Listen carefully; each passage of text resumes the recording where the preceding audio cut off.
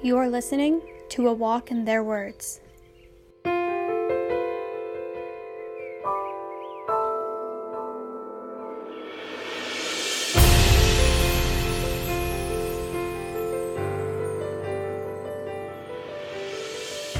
This client came to America in 2013 from Afghanistan. They have decided to remain anonymous. Here is their story. I come from Kabul City, Afghanistan.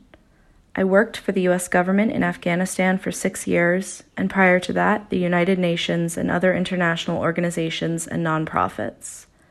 The reason I had to leave my sweet home was due to a security threat. I resettled in Albany, New York in 2013. USCRI was my first home in the USA. I did not know anybody.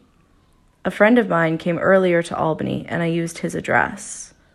When we arrived to JFK, I called my friend, and he called USCRI.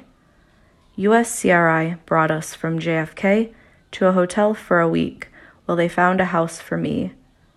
There were many difficult parts about resettling in the U.S., such as the language, having a big family, and living in an old home due to being low income. But my biggest success since living here is working at 2 financial institutions in the last 7 years. I am still looking for another professional job. I would like listeners to know that refugees and immigrants come to the U.S. with different levels of understanding language, culture, experience, and religion.